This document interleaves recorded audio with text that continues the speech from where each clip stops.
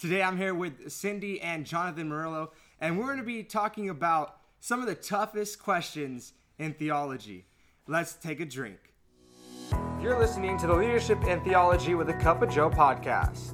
So, Cyndi and Jonathon, thank you for being with us today. Go ahead and just introduce yourselves. Yeah, so I'm Jonathon, and I'm really excited to be here today. Currently, like, my life, looks like being married to Cyndi, which is amazing, and also serving as the director of programs for Fieldwork. We are an incubator for social good leaders and startups, so people who are trying to do good work in the world, so churches, nonprofits, businesses, we help them grow as leaders and to grow their organizations. And I'm also the founder of a ministry called Standard, and so you can follow us. We are Standard, and we create discipleship resources for young men. Awesome. And I'm Cyndi. I work at Vanguard University. I'm the assistant director of student programming, so I get to work with an amazing group of students that put on really fun events for the students on campus, and other creative students that create marketing material for those events. And on the weekends, you can find me eating Chick-fil-A, and Except Sundays. Except Sundays. And watching a funny show on Netflix. Yeah, that's awesome. That's us. So basically, how this podcast is not like any other podcast that we've done so far. What we're going to do is I'm going to ask a series of yes or no questions. Mm-hmm. We have beautiful signs that say how yeah or how no. That's right. And we're going to choose which one we think is the proper answer for the specific question. And we kind of have to defend whatever answer we have. Man. Now, that's going to be the most challenging part. We're going to talk about questions from afterlife, success, even including politics and theology. But let's start off with a real easy one. So, Okay. the first question, man. That's a list. first question that we have is hell real? So I'm going to give you a real quick second to think about it and just collect your thoughts and select which one you think is the proper answer for this question. So the question once again is hell real? Okay. So once you have your answer, go ahead and show it to the audience. No cheating. Okay. So Jonathon says hell no and hell yeah. Cyndi says hell yeah. And I'm going to go with hell yeah. Well, I'll say what I've grown up learning that hell is. Because I think the older I'm getting, and just the more I'm understanding, and even just being married to you and hearing the things that you've learned in seminary is starting to shape the way I think about this question. But what I've learned that hell is it's a scary place where bad people go that didn't follow Jesus. It's going to be hot. It's forever. And I don't want to go there. Yeah. That's essentially what I learned in Bible school. Yeah, doesn't sound like a fun place to go. All right, Joe, what do you think? Well, about oftentimes in Christianity, we street evangelists would say turn or burn. Yeah. So, I mean, obviously they have the perception that hell is real. And I think that in this instance, we're talking about the afterlife. Mm-hmm. So in the essence of what is their afterlife? I know in Christian theology, we believe that there is an afterlife and there is a heaven and there is a hell. And I believe that hell is definitely real because there has to be more to life and there has to be more afterlife, because what are you really living for if there's nothing after life? Yeah, so I totally resonate with all those things. It's also how I was raised. And that question that you just ended on is what are you living for? There has to be more. That's totally affirmed in the biblical story. But oftentimes what we kind of cannot grow up hearing in certain traditions, we just have what we've been handed as this is our doctrine on this issue, and then there's no questions asked. But if you look at the whole of church history, there's so much variance into how the church, the Orthodox Church, the true believing, professing, practicing Church of Jesus Christ, there's variance in how we've thought about this for a while. What you described, Cyndi, is a theory on hell that has been a doctrine for a lot of church traditions, and it's called eternal conscious torment. So that is saying that what hell is you're conscious, right?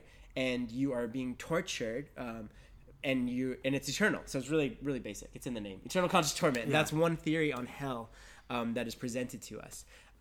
When I talk and I say, like, hell's not real, hell's not what we think it is. And that matters, because if you think that everything is going to burn away and all that matters is what you do with your soul, that affects how you treat people. That affects how you treat, your work.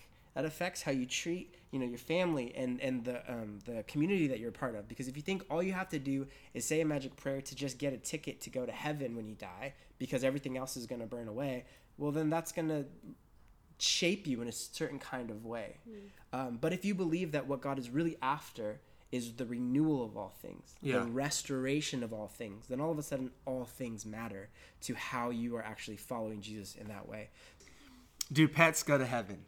Now, this is a very controversial question.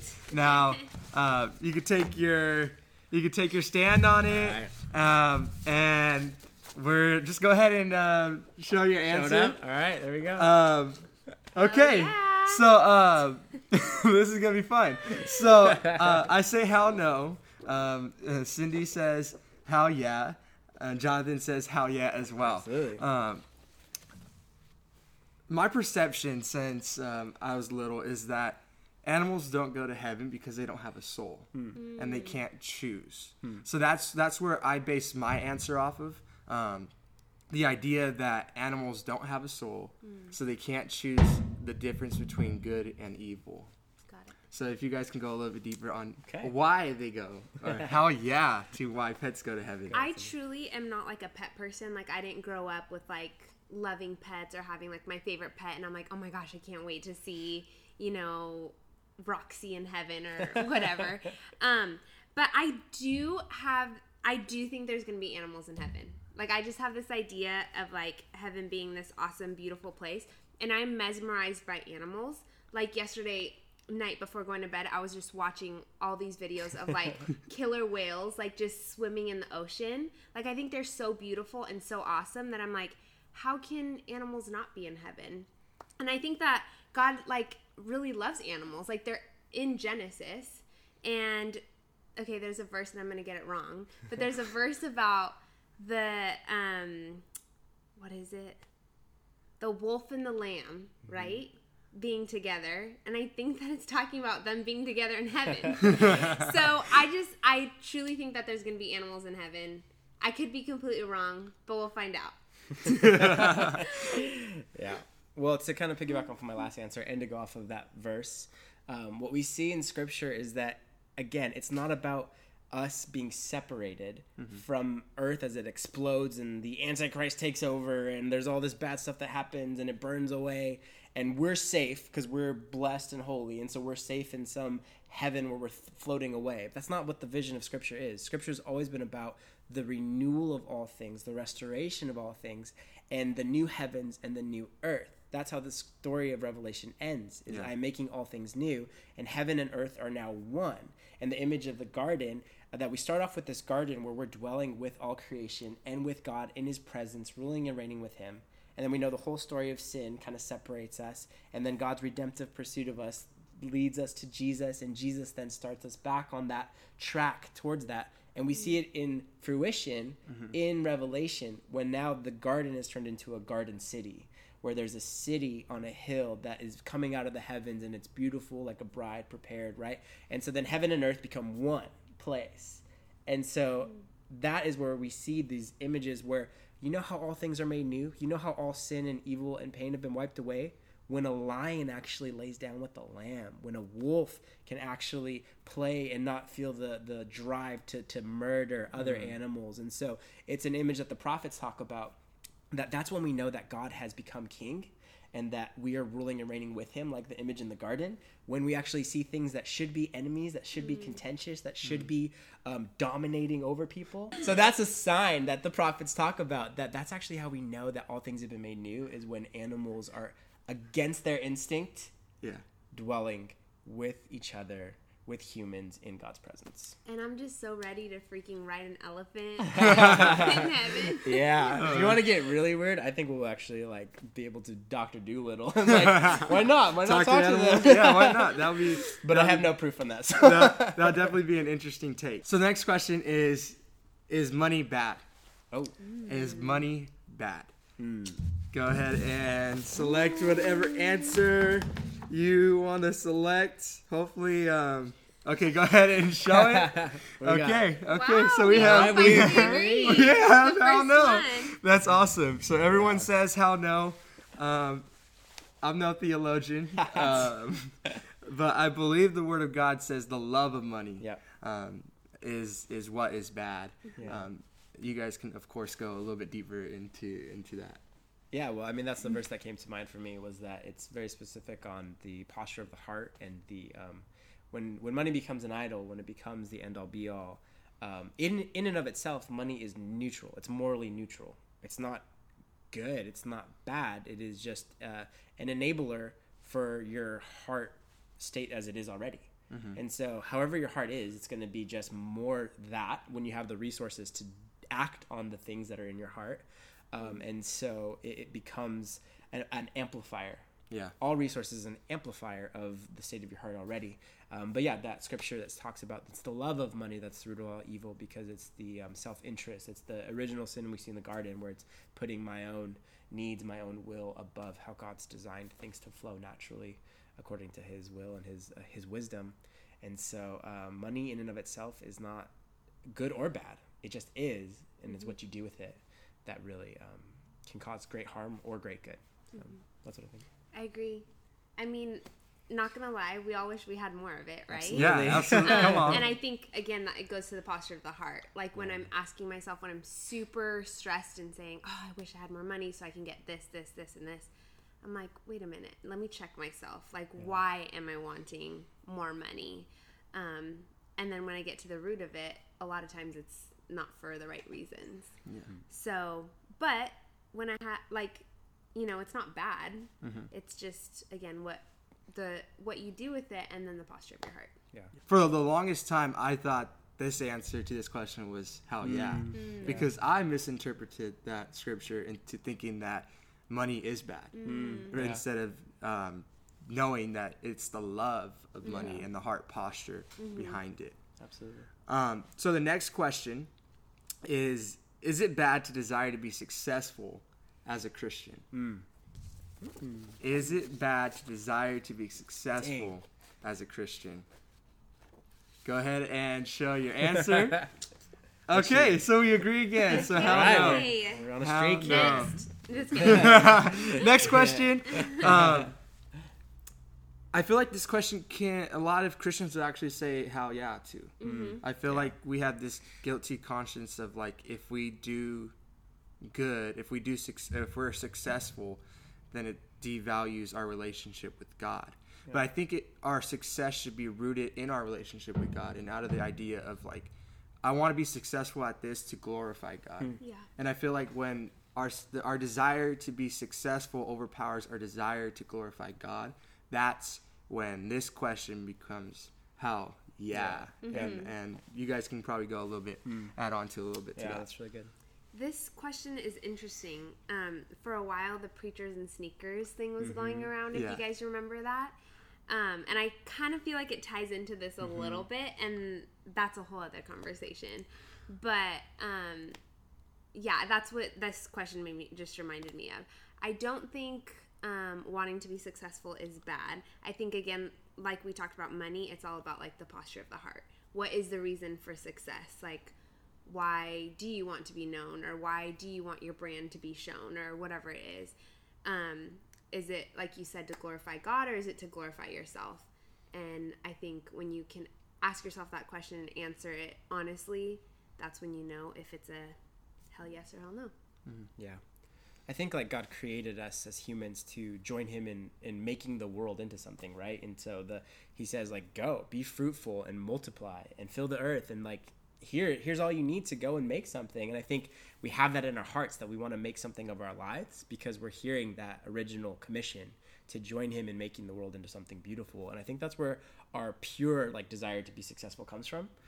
But it can so often get hijacked, right? Like from that Genesis 3 scene where we just grasp at like other definitions of success. So I say it depends on what your definition of success is. And honestly, this is a real challenge for me. I can start to think about, building platform, building brand, building like audience and clout and being influential. And I tell myself it's from like a good motive place, right? Yeah. Or if I just had this much more money, then I'd be able to do all these great things for God. You'll thank me later, God. You're welcome. But really, I think a resource that's been helpful for me to reshape like my definitions of success has been like Matthew 25 and the parable of the stewards. And no matter what each steward was given, at the end they were asked the same question, right? Like, what did you do with what you were given? Mm-hmm. And it doesn't matter the amount.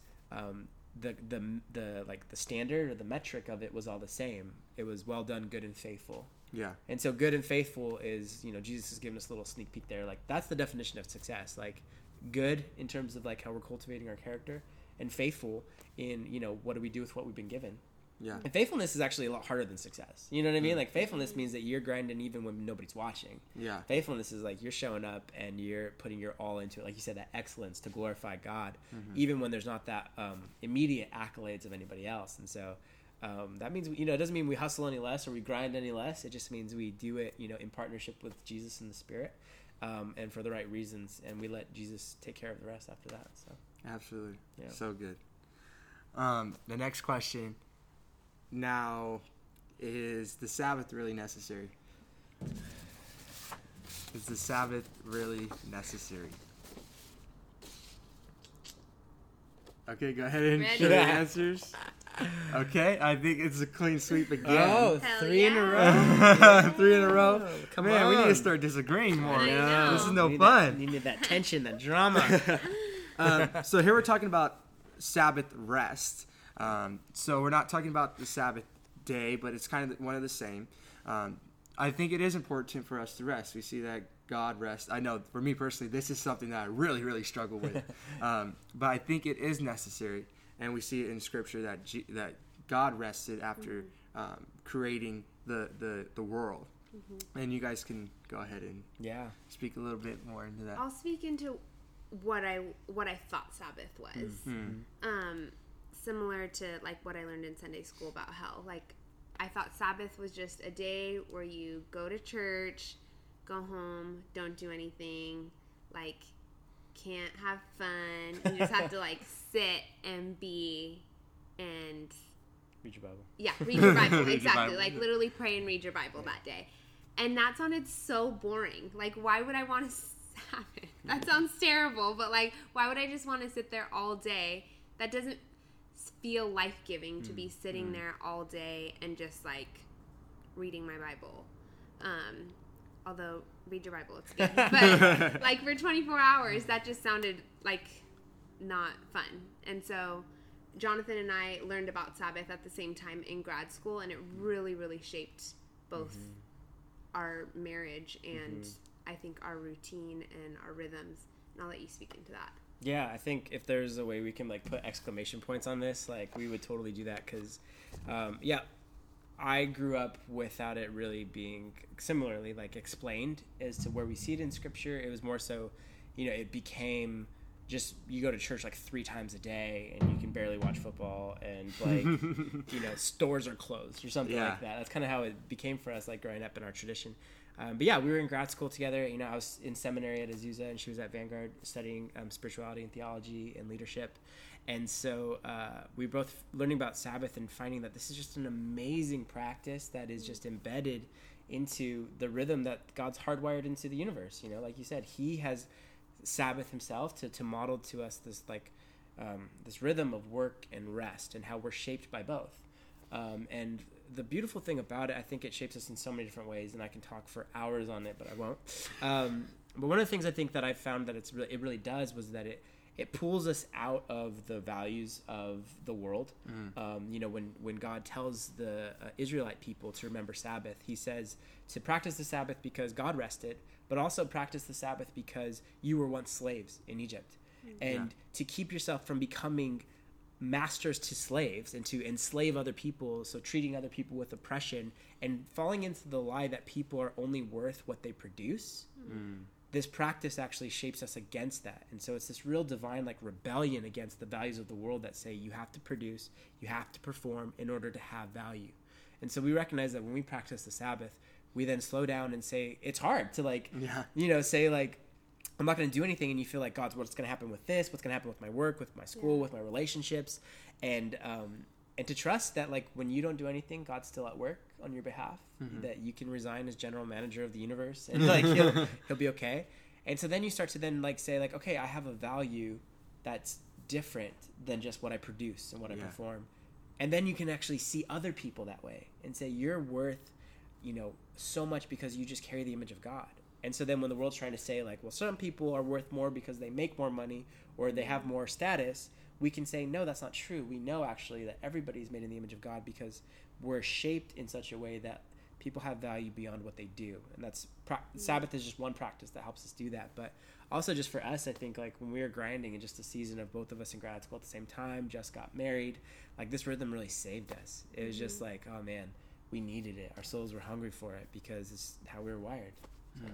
And then just to speak into it practically, because I'm a practical person, it wasn't us just sitting there reading our Bible. Absolutely. Like we'd go to church, we'd have a really bomb like brunch after church. We'd do things that we enjoy. So things like hanging out with our family, hanging out with friends, going for a walk at the park, riding our bikes, going to the beach. Honestly, like turning off all of social media and just being present to each other and the people around us, and just being aware of God's presence with us. So not necessarily just sitting there, worshiping all day, but still worshiping and enjoying like the life God has given us, but just in different ways. Yeah. And, on the first Sabbath when it's funny because it was day 7 for God, but it was actually day 1 for Adam and Eve. And so before they got to work to like join him in creating the world alongside of him and being fruitful and multiply, he says, no, first I need to show you all that I've done already. And so Sabbath is a chance for us to see all that God's given us already. And so we can be caught up in trying to grind to get more, or even to do more ministry, or to like reach people differently, right? But Sabbath is saying, no, we're going to pause and see how God's already at work. And so a couple notes on just practically some more like resources. Keeping the Sabbath Holy by Marva Dawn and The Sabbath Experiment by Rob Mathia. Those are really great resources on just like, how do I actually like plan a Sabbath and it could be fun and life-giving? Because imagine like being Adam and Eve, like walking around, like seeing a mango tree for the first time. You're like, whoa, like, and God says, before you get to work, before you join me in like making something, let's just enjoy. And that's what it should be about. Enjoying God's world in God's presence. That's great. So good. So good. Next question is, I'm going to rephrase it to say, is it okay for a Christian to vote Democrat? Okay. Is it okay for a Christian to vote Democrat? Okay, 3, 2, 1. Okay, clean sweep. Yes. Why do we always right. agree? What's going on here? I know, we need more drama. This is a tough question. I feel like a lot of Christians would say that it's no. Mm-hmm. Yeah. And it's a little challenging. I don't really like politics because it divides the church and it just divides people in general. I read a book by Samuel Rodriguez called The Lamb's Agenda, and it really changed my focus on thinking of politics. It's not about the agenda of the donkey or the elephant, but rather it's about the lamb of the agenda, or the agenda of the lamb, and in God. And I feel like it's not mandated in Scripture that Christians have to vote Republican. Yeah, absolutely. I agree. Yeah, good. I think I did grow up, or I guess being taught similar to what you're saying, though, of like, most Christians are Republican, that's the way you should vote, that's like the right way. And I honestly just assumed like that's what it was. And for my first couple of years of voting, that's how I would vote. Like anytime I would see a person's name and then see Republican next to their name, I just knew like, okay, that's the person that I'm voting for. Just because I assumed that everything that was Republican equaled Christian. Until, again, I got older and just started to learn more about politics, and just my faith became my own. I realized it's not as black and white as that. As much as I wish politics was black and white, it's really not. And we have friends on every side of the spectrum, like far right, far left, like, and everything in between.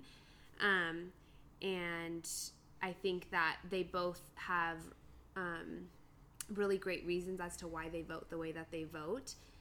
So, yeah, I think a Christian can vote Democrat. Yeah. This question makes me really sad, even the way that, like, we can phrase it, like, is that even okay? Yeah. Because and the assumption is, like, you know, we're not asking, is it okay for Christians to vote Republican? Because for some reason that's assumed that that's more Christian, and I grew up the same way, and it just breaks my heart because there is no political party that's made in the image of God. Yeah. Jesus would not belong to either party, and it just is tragic to me because I think even some people outside of the church think that, well, you know, Christians and Republicans are one and the same, and that is such a tragedy that we as the church have, like, sold our soul to either political party, and it really just breaks my heart, to be honest, and it gets me really angry too. But a lot of it is because I kind of grew up under that same mentality, you know, like the word liberal was like a cuss word, and, you know, and like, oh man. And so, but really what I think it comes down to is how do we engage in a world that, you know, is still on this side of God making all things new, and we're following Jesus into it. And you see that Jesus is involved in the politics of its day. And so he's saying, give to Caesar what is Caesar and give to God what is God. And he's challenging the empire of Rome. And the scriptures that I kind of draw inspiration from when it talks, you know, when thinking about how to engage politically is in the prophets. In the prophets, these are God's word to his people living underneath the powers and principalities and rulers that are not following God. And so it's a total letter to us. We are exiles in that same way, to where we are not in a land of our own, and we're underneath this rulership. The American government, for however a fan or not you are of it, is the same as Babylon or Egypt. And so the words to God's people there on how to live in that way, I think, are the same that we should be heeding. And in Jeremiah chapter 29, you know, God's letter to his exiles, to the people of God in a place that's living underneath a different kind of law and politics, he says, seek the peace of the city. Seek the shalom of the city that you're in. So go to work, get married, send your kids to school, like live as a part of that. And so go to city council meetings and advocate and vote and be a part of the issues that your community is facing. Seek the peace and the wholeness and the shalom of the city. But we hold that also in tension with Daniel 3, right? Where we see that Shadrach, Meshach, and Abednego are hearing the national anthem of their empire being played, and they're told to bow down to their flag, which was a statue at the time, and they take the opposite posture. You know, we kind of see the same thing like Colin Kaepernick, right? Taking the opposite posture of the empire when they're telling us to worship it. It's a worship service for this this political system. And so at some points we have to take the opposite posture of everybody else. That's what it means to live in a kingdom that's inside of a nation, right? And at other times, at the same time, we hold it in tension with, but also giving ourselves sacrificially to make that place as good as we can make it for all people. And so it's a real tension. Being a follower of Jesus in a land that has politics as a part of it is just, it's not easy. I wish it was black and white too. And there's some things in each party that is, you know, in line, I think, with God's heart. And also there's everything in there that is corrupt and absolutely breaks the heart of God on both sides of the spectrum. And what really makes this, like, easy and difficult, but what opened my eyes up to it, is when you start to meet genuine followers of Jesus who are giving themselves for the healing of the world, and they vote either way. You know, relationships always dissolve any kind of clear black and white, like, barriers we have. Like, all of that theory is great until you actually are with people. And then that goes away because you're with somebody who's given their life to follow Jesus, and they're doing it in line with this party or that party. And it's just kind of, we leave that up to God, you know? So that's good. It's a very touchy subject. Absolutely. Politics. Email him about it. Another tough one. All right. All these questions are tough. They've been tough, man. I'm sweating. Is it possible for a Christian to lose their salvation? Is it possible for a Christian to lose their salvation? I don't even know where to stand on this. Yes. Oh, gosh. Okay. I think my phone's ringing.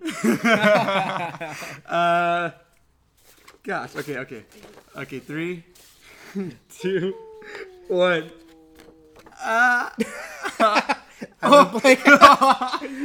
Okay, fine. Which one do you think? I'll just do this then. Okay. Oh gosh. No. You go first. What was your first? Okay. So, I said how yeah.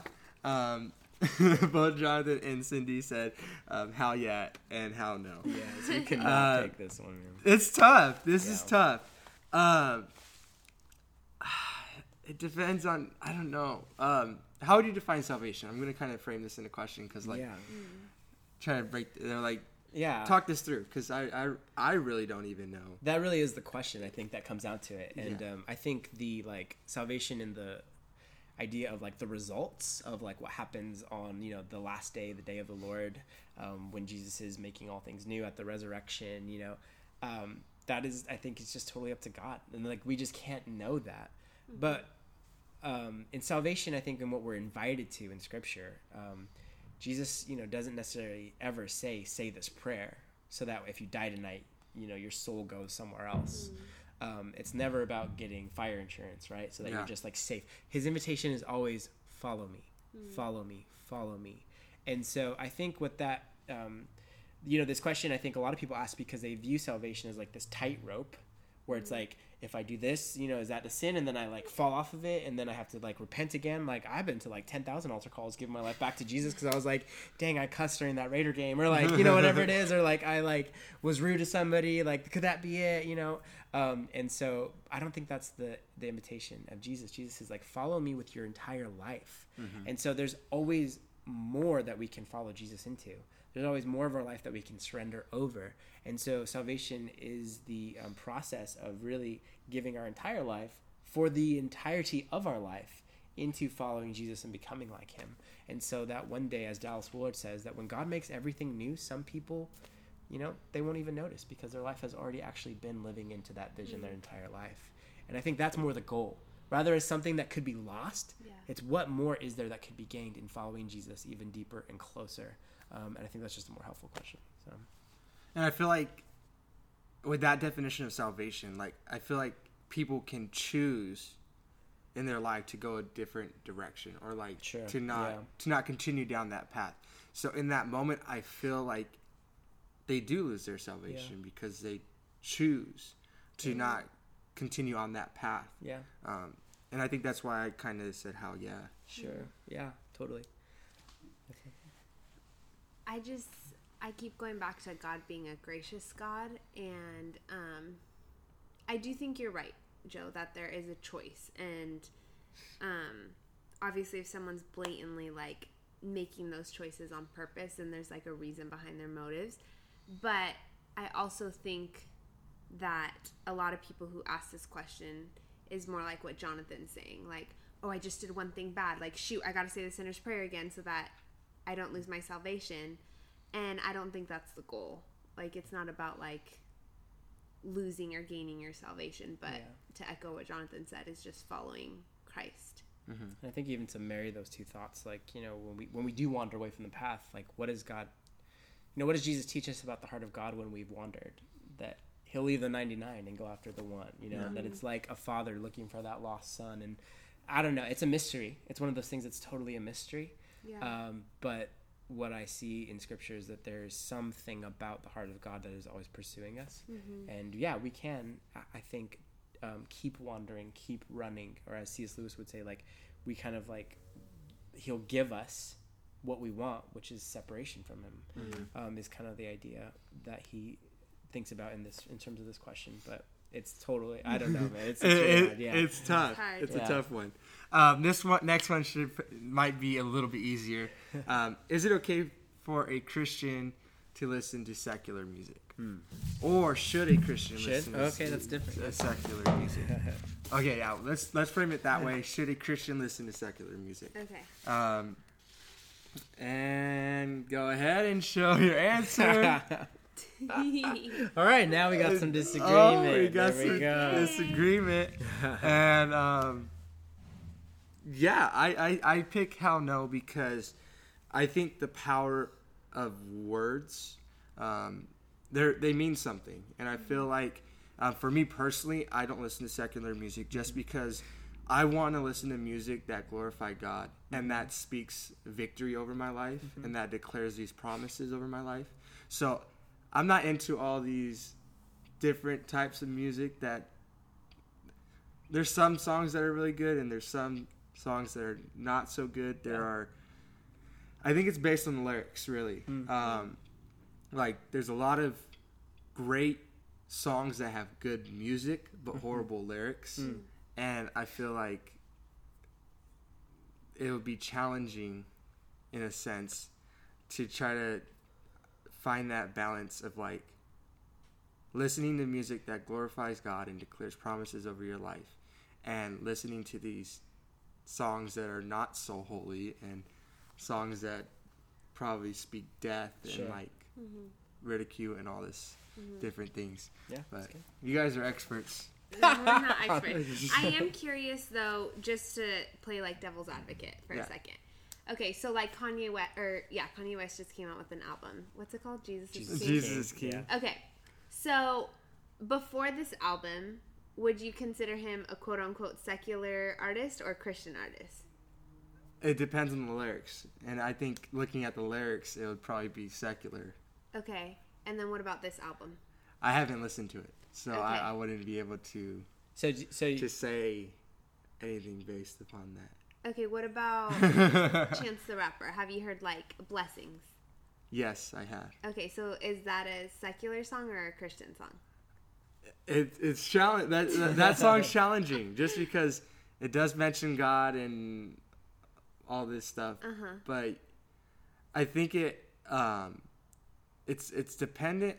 What I'm learning in Christian worldview is that it's dependent on the intent of the artist. Okay. And I feel like the intent of that song was to kind of glorify God. Now, the rest of his songs may not all be glorifying to God. And they might not all be Christian, or they can be considered secular. Okay. So would you listen to that song and not the rest of them? Or would you not even listen to that one? Me personally, I wouldn't. I wouldn't. Okay. Just it's genuinely helpful. curious. Yeah.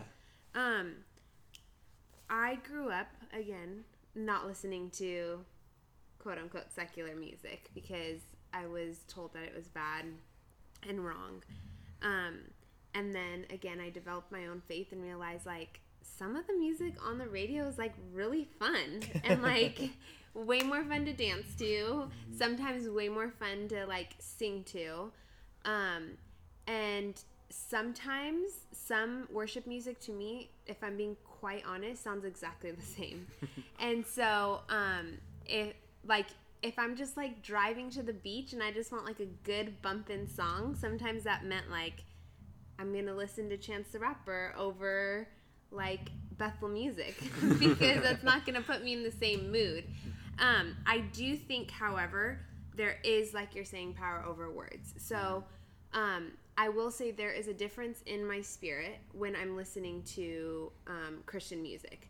And when I'm going through a difficult season or a hard time, my first thought isn't, let me go listen to Beyonce right now. My initial thought is like, I want to go listen to some worship music because that's going to edify my soul and my spirit. So I think it's kind of like context, what you need in that moment, in that season. I do think Christian music has like really taken me out of like some really difficult seasons, difficult moments, makes me feel close to Jesus, makes me like recognize the presence of Jesus in those moments.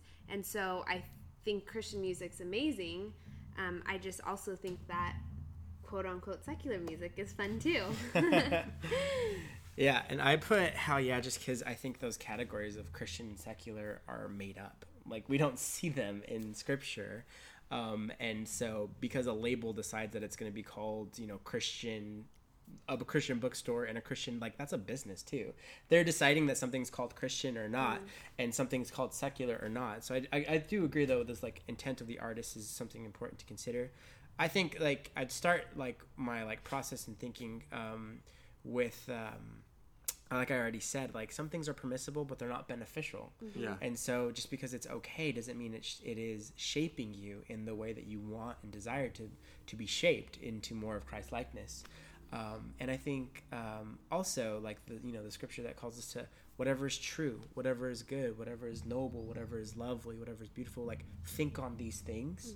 And music does have the ability to shape our imagination and to shape the way we think, but also it doesn't say that Christian record labels have a monopoly. Like Bethel Music doesn't own everything that's true, everything that's lovely, everything that's beautiful.